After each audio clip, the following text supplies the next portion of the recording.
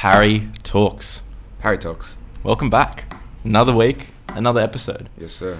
You may have noticed I've been quite consistent, which is rare from Parry Talks. Weekly episodes.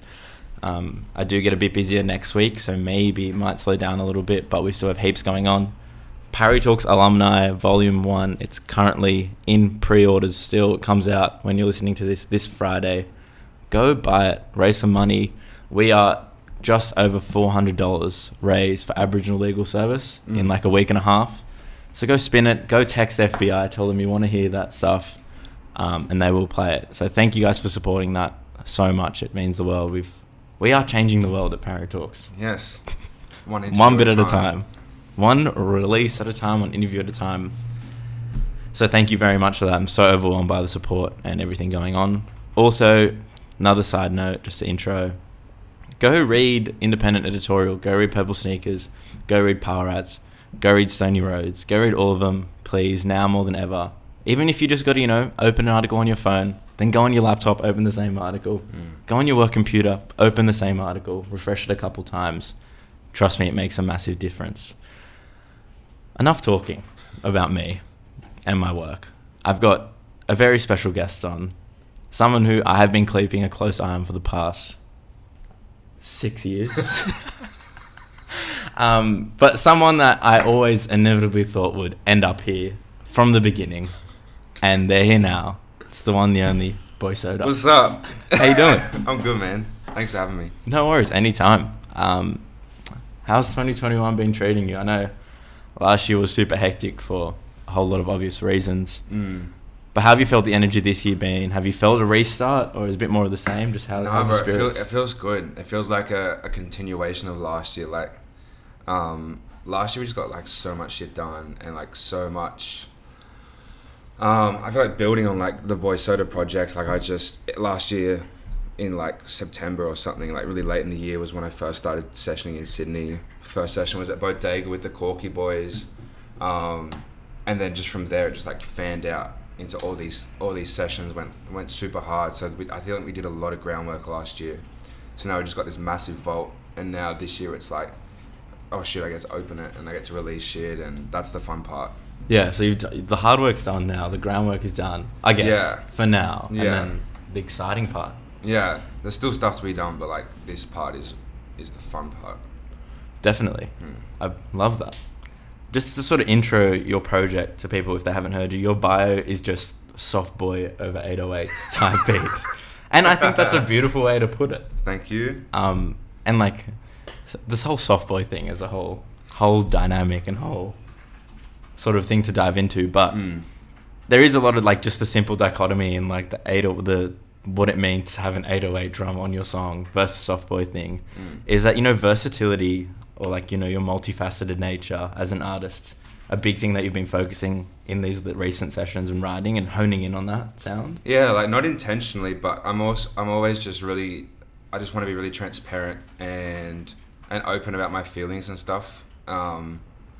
Because I know I just get bored of everything else and like rapping about or like singing about things that like I don't do, and I just think it's like so oversaturated with like people just flexing things that are just regurgitation of what they've heard from like the American market. Yeah. And I don't know, I've always thought I was really in touch with my emotions and like very mature from a young age in that way. So I just wanted to that's just a byproduct of making music and also being like hyper self-aware, which is like a blessing and a curse sometimes. But I just grew up loving R&B and hip-hop music. Like my cousin used to torrent me all the clean versions of albums because my parents wouldn't let me listen to explicit. So I'd always be like, he got me into Kid Cudi, and like I was super into Usher and Neo and like all the like 2000s classics. And then like listening to Trey songs in like year 5 on the back of the bus, just like nasty as fuck. Like what is he diving into? I don't get it. And then being like, oh. So it kind of came from there, yeah. I feel like everyone has that realization. I don't know if you've had this as well. You can talk on it. How like when you grow up, even like now, I still listen to songs from like back in the day. Yeah. Like when I listened to them as a kid and be like, oh my god. It's like watching a Disney movie and then like picking up on like the little in jokes that you missed as a kid, and you're like, damn. Mufasa kind of nasty. My big one is rewatching The Simpsons, because I used to love it growing up, and then like watching it now, I'm like, why did my parents let me watch this thing? True. My parents didn't let me watch it. Ooh, there's always like a little, like, were you one of those families that you were allowed to watch The Simpsons? No, like I wasn't allowed because it was too rude or it was past my bedtime. And then it got to high school and something would happen to me like, this is like that Simpsons episode, and I have to be in the back of the class like, yeah. Oh, and Simpsons. Never got it. Have you seen that like TikTok trend where it's like people talking about like cartoon characters that they'd smash, or like that are like, ooh, like that are hot? It's super sus. Haven't seen it. Get on it if you're listening. Go on TikTok, find them. They are absolutely hilarious. No, I not think you'd into like that. that. No, it's not about that. It's What? about like some Disney character. It's like, damn, that was low key. They could low key get it. Mrs. Incredible. Exactly. Elastigirl. The things. Anyway, Coke bottle. do you feel like, just to get the conversation back on track, because I don't want to thirst trap True. and thirst My bad, about my bad. Simpsons. No, it's fine.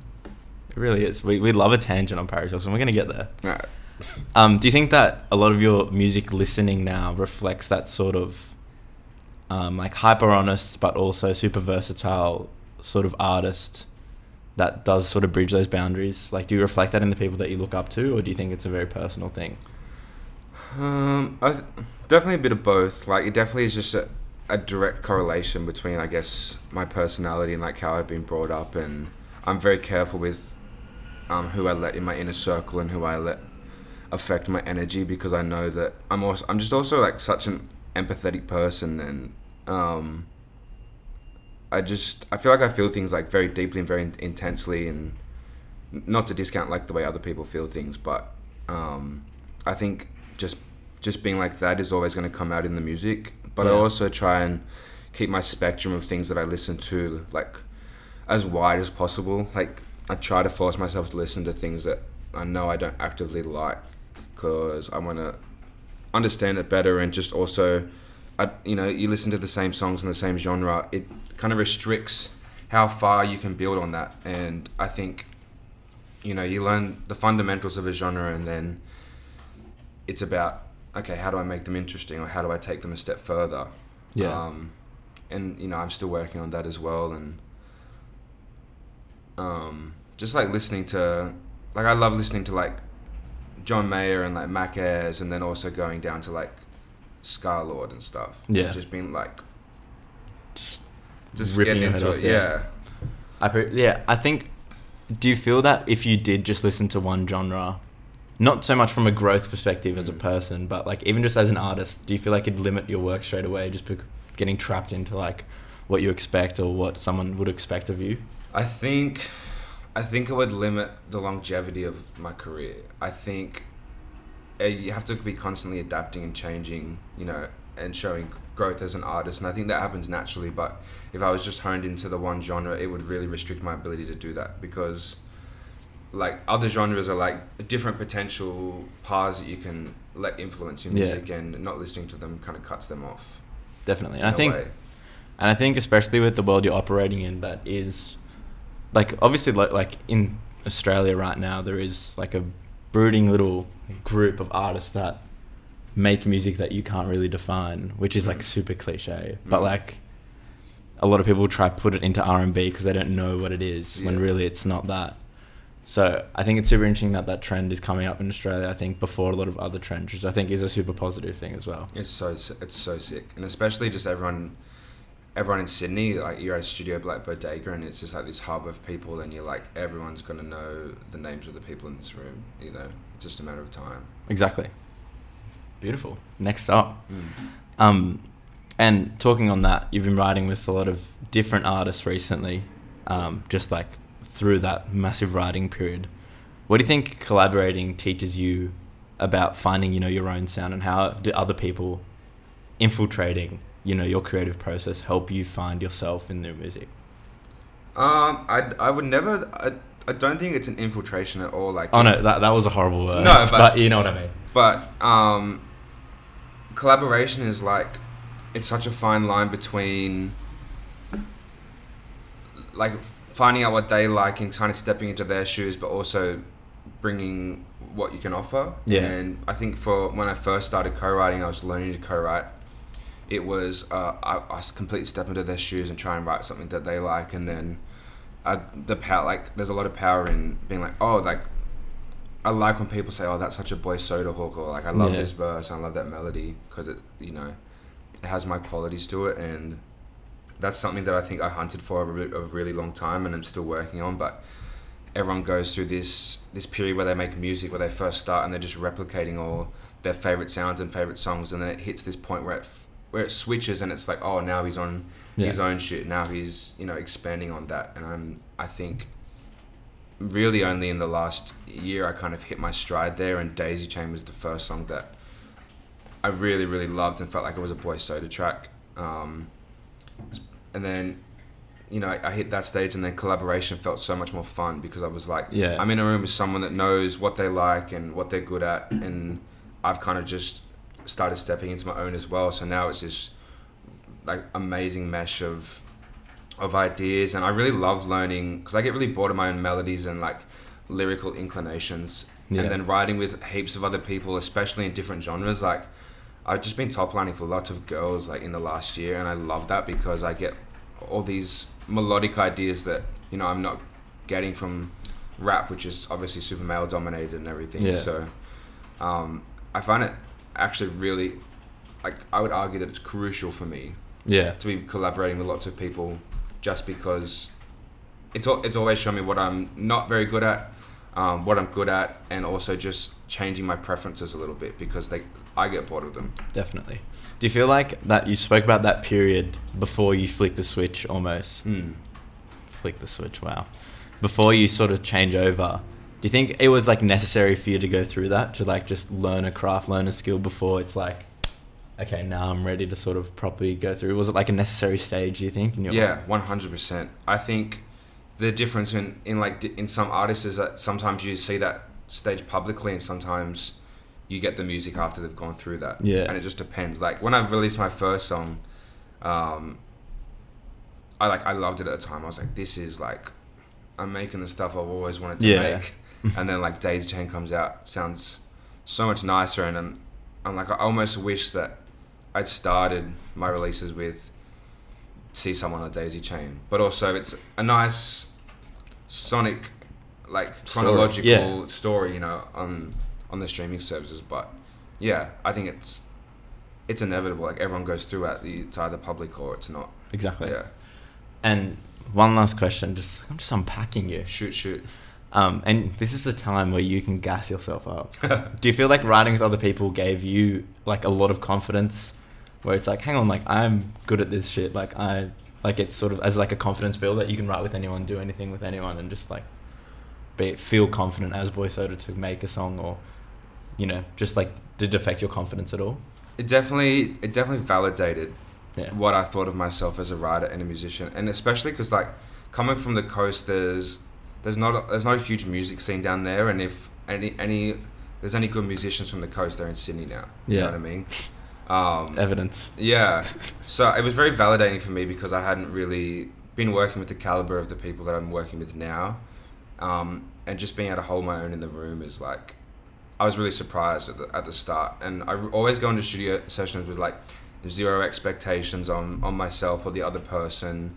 You know, I just go in being like, I'm just going to make whatever the vibe is. You know, sometimes I just never go in with any preconceived ideas. Definitely. Like, we're going to make this type of song, or I need to like be on my shit today and write well. And just going on with zero expectations was always made me hold myself like I was confident at the start. Definitely. And just not very nervous, even if I was shitting it inside.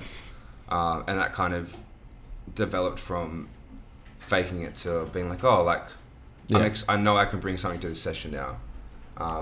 And that's really nice to feel that.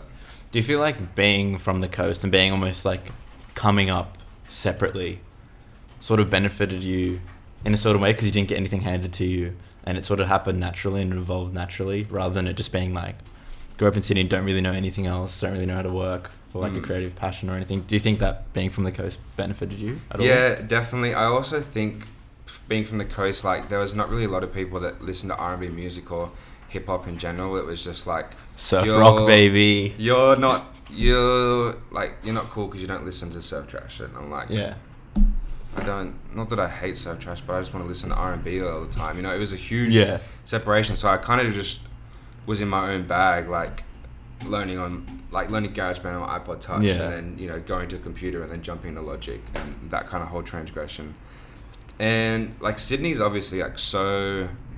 There's a lot of rappers and a lot of singers in Sydney, especially in R&B. So I'm really glad that I was separated for a bit to kind of figure my own shit out. And because there wasn't a lot of R&B people on the coast either, it made me find my own sound a bit better as well, because I wasn't influenced by any other artists. And I think sometimes comparing yourself to other people really caps your ability, because you think you have to sound like them, or you think you have to like do the same shit you're doing, but it's like you should be in your own bag and in your own lane.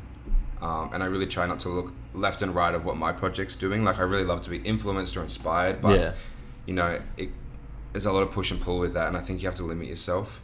So I just try to not see anything else, because it really doesn't matter. It's like, what do I want to make? How do I feel? Is my music good? And then it comes out, and then I'm like, how's it matching up to everyone else? But yeah, I try not to look left and right very often. Beautiful. And shout out to the Central Coast as well. Yeah, facts. It's a beautiful little place. I'm definitely going back there when I retire. Do you think? Yeah, I think so. I hear like a lot of people want to retire in like North Coast, New South Wales and all that stuff. Yeah. But I feel like it's too far. It'll just be nice to come home. Yeah, definitely. Yeah. I want to retire in Belmore with my grandparents. Imagine like retiring in the same place that your grandparents lived. That's dope. That's hard. I'd be retiring in Battle Bay. I wouldn't be mad about it. Yeah, I could think of way worse places. Yeah. Shout out to, what's the postcode there? Oh, I don't know. Thanks. Shout out Nana. You know what? You segued it for me with Daisy Chain. Play on Triple J. So random. Yeah, I was just gonna ask, like, was it the first? Where were you? Was it surreal? Did you know what was happening? Do you throw a big party to, you know? No, like Jade. Shout out Jade Zoe. Thank you so much for spinning the song.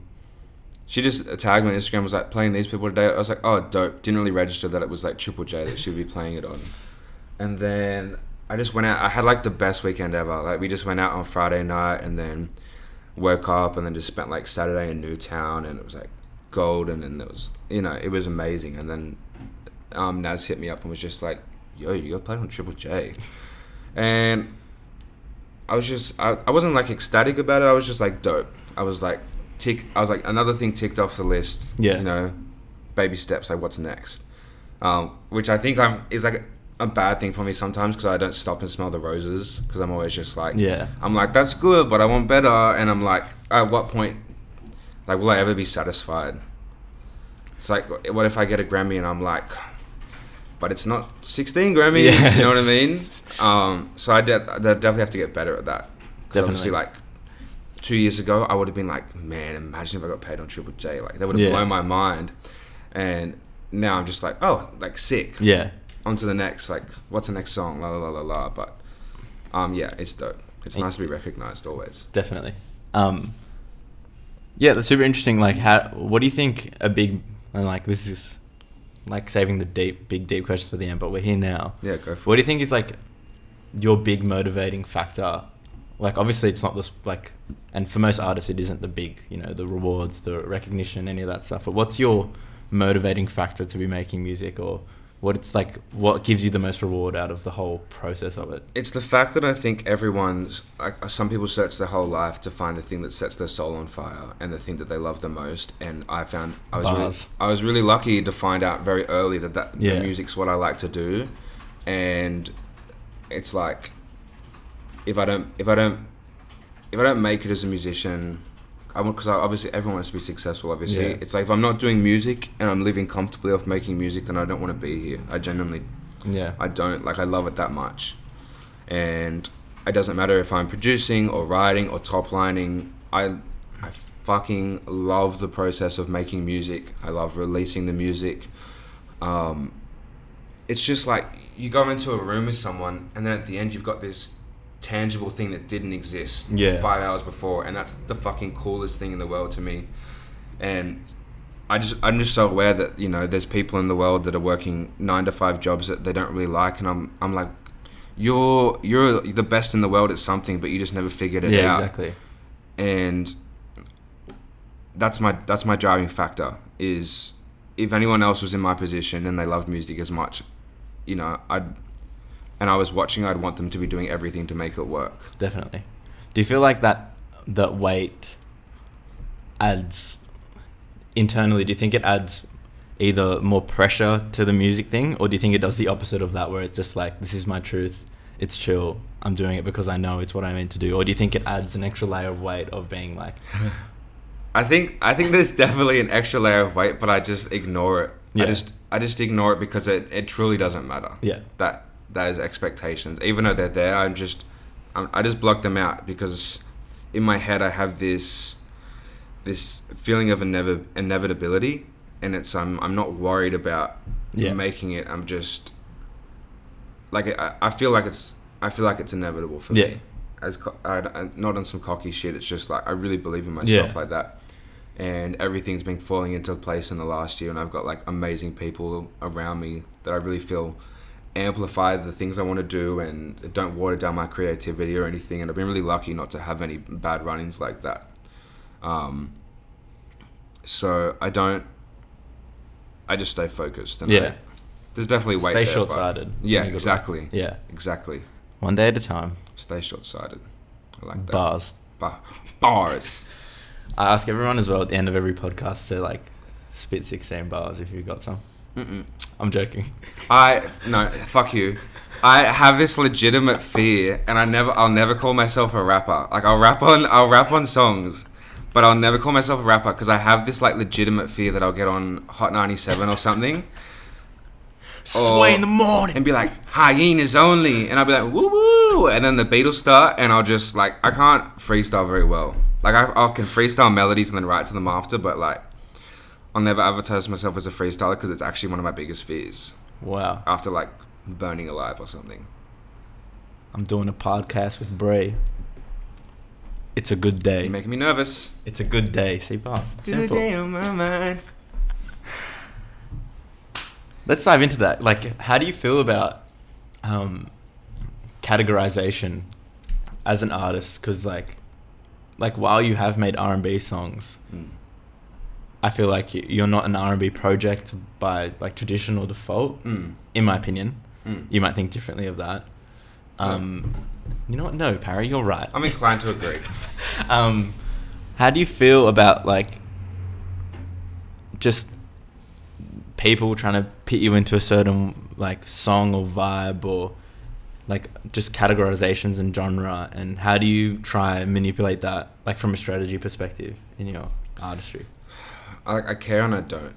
It's like, I'm gonna make shit that I think's cool, and then people can slot it into whatever bookshelf they want. It doesn't matter for me. Yeah. And that's why I like having a team that does all that for me, because I'm like, just put me in whatever genre you think is gonna get the most response. I don't care, as long as the music's being heard.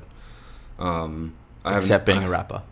Except being a rapper, but I'd love to be a rapper, but I don't want to ever get put in a position where there's the whole hip hop culture watching me, and I'm like, I just can't. You're making me nervous thinking about it. Really? Yeah. Bars. Whoa, that was from the soul. Don't make me freestyle. Let's just strip it back a bit. We've got so reflective. We've been speaking for half an hour about life. Layers. The first time you sort of came like on my like radar properly, where I was like paying attention to your artist project, was with Converse X, and that was super cool. What even like was being a part of that? How did you get approached for that? Just like, what were those initial phases like in that process? So they're called the All Stars now, and there's just this like dope community that's obviously facilitated by Converse. It's international. It's all around the world, and they just amplify creative kids and like sporty kids through their brand in the most amazing way. Like they back us to the point where there's like not really a lot of benefit in it for them. Like they make they spend money and they spend time on us because like they truly believe that that's what matters. And they've like, I can't fault them at all because they just like, I got this DM from them and it just started with, hey guys, with Invasion Day coming up, you know, we're holding this day to like make signs for the rally and stuff. And I was just like, the fact that they opened that DM with Invasion Day coming up, just like, you know, no compromising. It's just like, it's just so impressive and so on par. And leaves a good first impression as well, I guess. Yeah. Compared to like just some brand hitting you up. They're just amazing. They just do it for the right reasons. They just genuinely care. So they DM'd me the second year that they were up and running, and were just like, we want you to be part of this. I went to the open day, like met a lot of amazing people that I'm still friends with now. Got some free shoes, and then obviously the year after, the opportunity came up to go to LA, and then that was the most insane thing that I've ever experienced, because it was just like this all expenses paid. It was my first time in America, like opening for Dominic Fike at that thing, and then like Camp Flognaw. It's like you headliners at Sydney festivals. It's like you can choose, but Camp Flognaw is just 2 days of all headliners. Yeah. It's fucked. It's ridiculous. That was gonna be my next question. Thank you, Converse.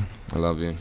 Wait, I'm gonna pause there, because I saw all my like heaps of my like artsy cool friends were like getting free shoes from Converse. I'm like, what have I done wrong? I worked so hard for. Can we try to get you in? Yeah. Okay. Done. Okay. Alicia, can we add Parry, please? Okay, we can cut that out. Actually, no sass to Converse. I'll see you guys soon. See what I can do. You've done something that I've not been able to achieve yet in life. You've done many things that I've not been able to achieve. What? Yet. But that's also on my lifelong goals list. Go to Camp Flognaw, because I am a Tyler stan to the toe to head. I wore crop chinos and LaFleur's and baggy golfing t-shirts for 2 years. You were early. All through school, mufti day. I'm like, this is my chance. Yeah, bro. Look how short my pants are. Love it. Pink LaFleur's as well. Chef's kiss. I was just on another one. I was collecting golfang when I was in year 9. That's crazy. Like, I'd collect get all my Christmas money, all my birthday money, and then like when a good like the autumn winter drop would come, I'd be like, oh. That's I've still in my closet. I've still got like plastic bags unopened Bro. with like golfang in it. But especially in Australia, because Australia's so late to everything. Like America's always like a year or two ahead with like music and fashion. Then someone in Australia does it. Yeah. Then we're like, oh, cool, and everyone jumps on. But it's early, bro. Seeing like people wear LaFleur's now out, I'm like, you don't know what those shoes mean. LaFleur's are the new Air Forces. I hope not. No. But what's like a potent experience, either like deep and strong emotionally for you, that occurred at Camp Flognaw, like watching an artist or just an atmosphere, but also like a funny, like lighthearted, like, oh, that was super funny from that. Those 2 days in heaven. It was heaven. It's such a weird experience, because you're there with people from like 20 other countries that you're potentially only going to spend time with for this 1 week. Yeah. And then you potentially never see them again, because they're from Serbia and Iran and all these random places that you might never get to. So you just don't think about it, and you just have like, it's like you've got 1 week to live. So you just have the best time ever, because you know you've only got that time with these people. Yeah. And then you're also doing these amazing experiences anyway. So it was just so weird, like seeing my favorite performers with people that I've never known before, but feeling so okay with it. Yeah. Daniel Caesar was just like, I just love the fact that I had to run from I had to leave a Daniel Caesar set early because like YG was coming on, or FKA Twigs was coming on, or some shit, I can't remember. But I was just like, it was beautiful, bro. Everyone's leaving Daniel Caesar to go to, it's Brockhampton on the main stage, and everyone's singing Best Part, bro. Like tens of thousands of people all singing Best Part as they're walking away from Daniel Caesar to the main stage. It was just like crazy, bro. It's like an arena of people singing it. So that was beautiful. Definitely. And then at the end on the last night, oh no, the weird experience was seeing Drake get booed. Yeah. Oh yeah, you were there for that. That was that year, bro. Was it as like as prominent as people made it out to be, where it's like everyone You couldn't was hear the booing. boos because we got VIP, so we're on like the side.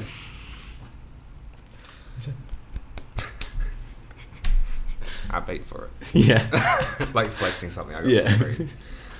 It was crazy, bro. Because he was like singing all these like album songs that he doesn't usually sing live and shit. 'Cause, Cuts. like Tyler wanted him to sing like Feel Aways and Yeah. stuff, and then he just cut the set off early, and I was like, is Frank coming out now? You're one of them. And then all the lights turned up, and it was just like early in the night, and I was like, fuck. It's done. I was like, I just want Drake get booed. What's going on? I It was like, iconic. America really is in trouble. No, he deserved it. No, bro. No, bro. Everyone has had this expectation it that Frank ruined was it. going to be Yeah. there, and that was never promised. And then, I hated that shit. It says so much about people. Like, imagine being that, like, so many people are just so entitled. They think they can. Oh, So toxic, It does bro. give me the shits. Yeah. But if I ever get booed, I'm like, Drake got booed. Exactly. I'm G. When would you ever get booed though? I don't know. At the Leonard shows. Leah. Cut the interview. Imagine like I'm doing a little Uzi Vert Nardwar walkout. I'm not sure who is playing first, but imagine either way, like You'll find out. Lee's playing like Somebody You, and everyone's like, boy soda, boy soda, boy soda. No, never. I'm gonna be doing that. I would never want to infiltrate her space that she has. Definitely not. Shout outs to her. So beautiful and so lovely, and just the energy she has when she walks into the room. It's just like this sigh of relief. Yeah. Just like this calm just goes. Ooh. You're like, oh, we can chill. Leah's here. Yeah. Not to talk about other people on your podcast or anything. Yeah. But Cut that out. when she came here, I was like, I don't know, it was a really stressful week for some reason. I don't remember why. I was like, oh shit, got to do a podcast now. I completely forgot. Like writing the interview like that morning. Got here super stressful. Was a bit late. Had to set everything up really quickly. And she came in just like, hey Farry. Yeah. I'm like, oh, it's good. It's chill. It's calm. We got Yeah. this. And yeah, it was beautiful. She's the best. I've seen her live like once, and I'm just like, Amazing. and I haven't seen her live yet. So I I'm- one upstairs. Yeah. in awe. You can come on the 26th. I've got tickets. 26th of March. Tickets are in my bio, and tickets are in Parry's bio, right? Yeah. In the link tree. Yeah, nope, just Just my the raw, no link tree. The raw link. Raw links in bios are overrated. True. It's nice having like whatever your bio is, and then the link tree. But it's one like extra. It's unprofessional. one extra click. You know what I mean? But if you really want to pay money to buy a ticket, like, True. Anyway, so Converse. Converse. What do you think? Back to you. Let's talk about you. Yeah. What do you think that whole experience sort of, and obviously it would have taught you a lot about being an artist. So this might be a bit of a broad question. No, shoot. But what did it properly change about the way you thought about strategy, creating art, and going forward? Like, what was the big trigger from doing that? The one thing was just like feeling validated, and they kind of caught me when I was still in what I'd say is like a development stage and still kind of figuring my shit out. Yeah.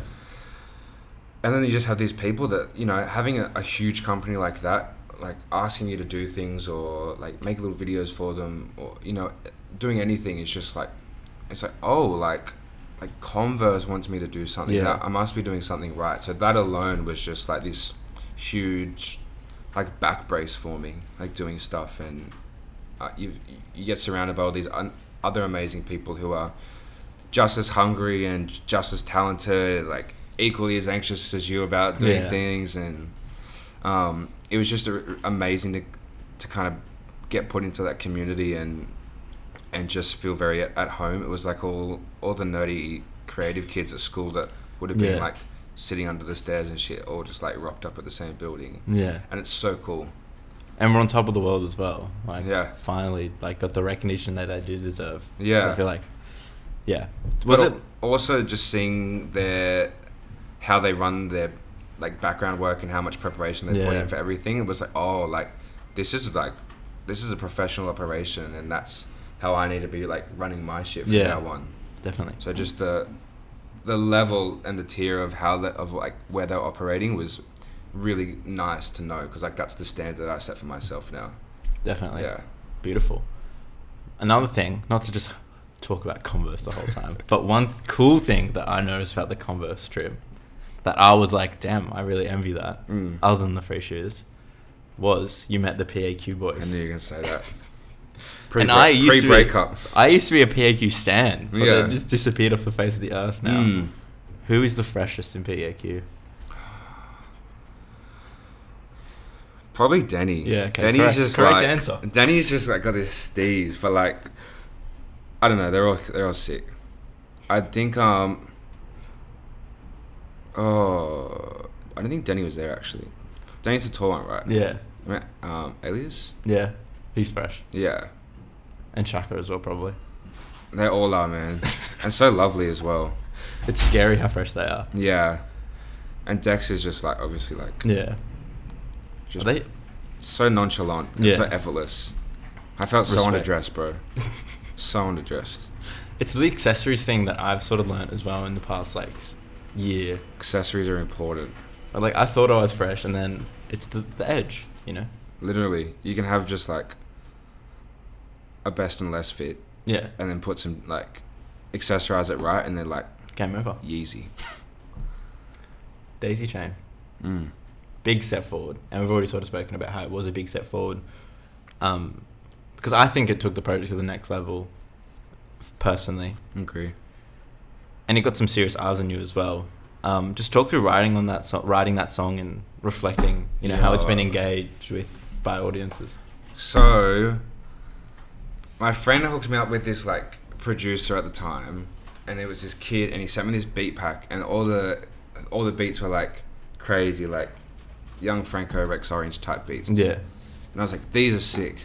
So I recorded Daisy Chain over this track, and then I thought he was a producer, so he sent it back with like some shitty vocals of him singing the hook like through like a raw mic. It sounded like it was going to an iPhone, and I was like, oh, like just take your vocals out, it's chill, like you just stick to the production in a nice way. And he was like, oh, it's not my beat. So he sent me sent me a pack of beats that were like from YouTube that were already bought and had like millions of views and shit. I was like, how could I be so stupid? So I had this acapella for Daisy Chain. Yeah. And then I first linked with Tentendo after I worked with Udo because they're tight. And then I sent him the acapella for Daisy Chain, just like one file with all the backing vocals and shit. And then he sent back Daisy Chain. He's a freak, bro. Magic. He's a freak. He like a song that I really loved. He made it even better, and I just saved it. Do you feel like obviously you like almost knew writing it that it was like, oh, I feel way more in my own bag with this song? Do you think that reflected in how people like engage with it and enjoyed it more because it did come from your heart? Do you feel like there was an extra level of like attention on it because like that was a consequence of, you know, you reaching that next level? Yeah, and I think also because I've kind of been producing myself for a bit and was still learning a little bit, and it was like I've been writing coolish stuff, but Daisy Chain was the first song that I think deserved better production, and I didn't know it at the time. And then Tentendo was just like the glue, and and after that I kind of knew.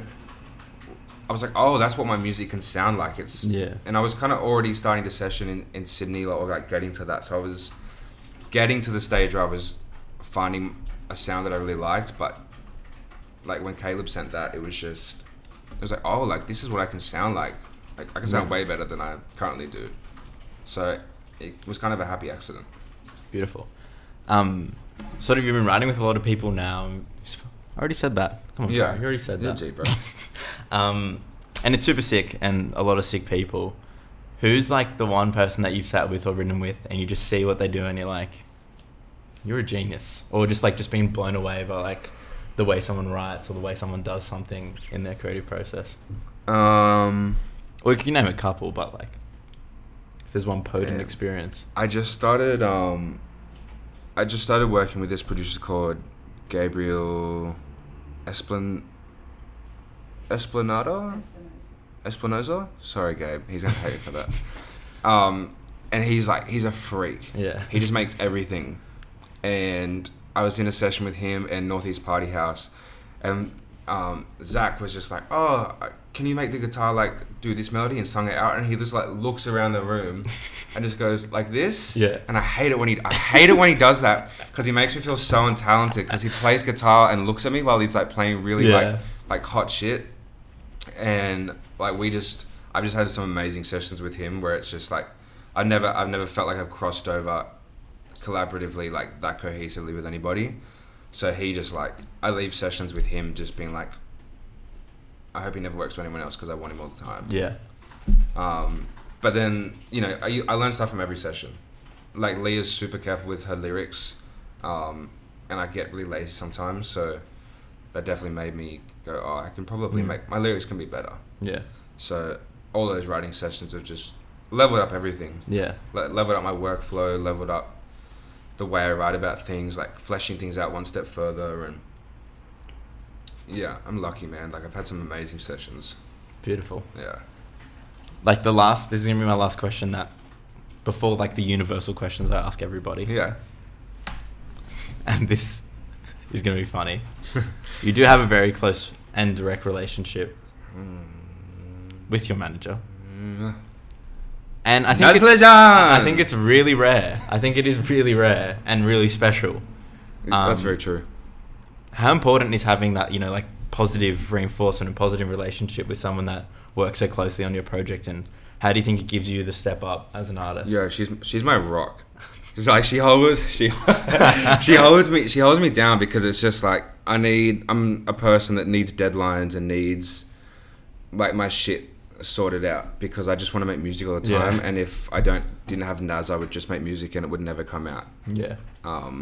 So I'm very lucky to have her, and I met her through Jordan Grant, because he lives like next to her in the apartment building, and then she heard my demos like while he was playing them, and then hit me up, and I was like, oh, like yeah, I'll let you know if I ever need you. And then Jordan was like, no, like you need Naz. And then, you know, we go through, it's my first time having a manager as well, so there's a lot of navigating the relationship and finding out how each other works, and realizing that sometimes you have to be a bit stern with me if I'm not replying to emails, and then like I need to kick up the arse every now and again, and like that's fine with me, because Naz is good at it and I get shit done.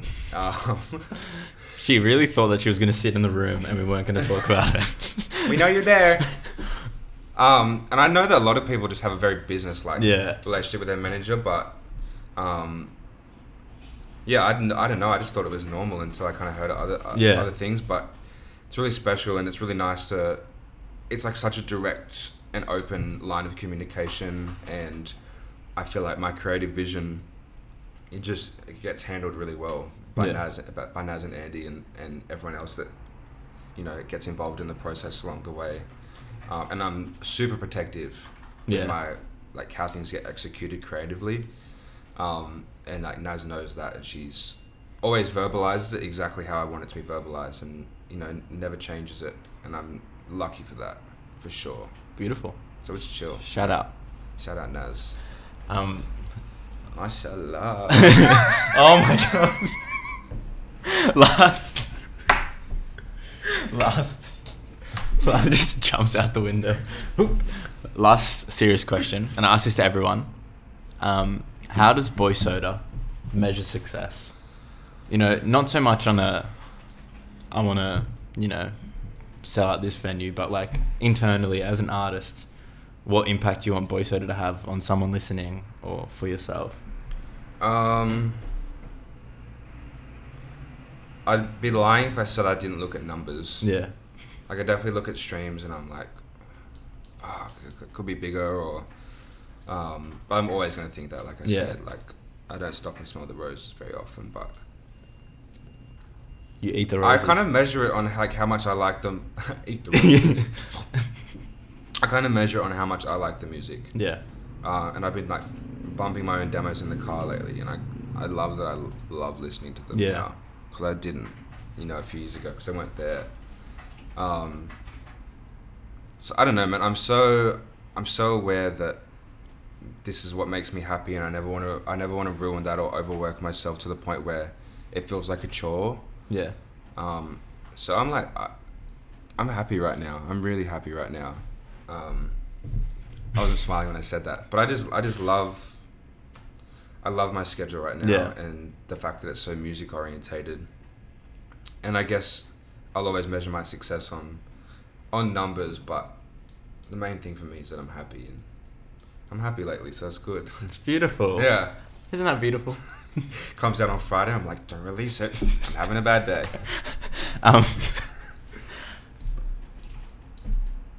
Alright, let's talk some absolute garbage. Okay. I think This segment's called Trash Talk. this segment's called Talk About Food, because I might be a touch hungry and I want to talk about food. What's your favourite takeaway? As in like KFC, Macca's, Domino's, all that rubbish. Is it Or do including you like not- Typhoon and shit? No, that's the next question. Subway. Okay. Ooh, Subway, bro. you're nasty.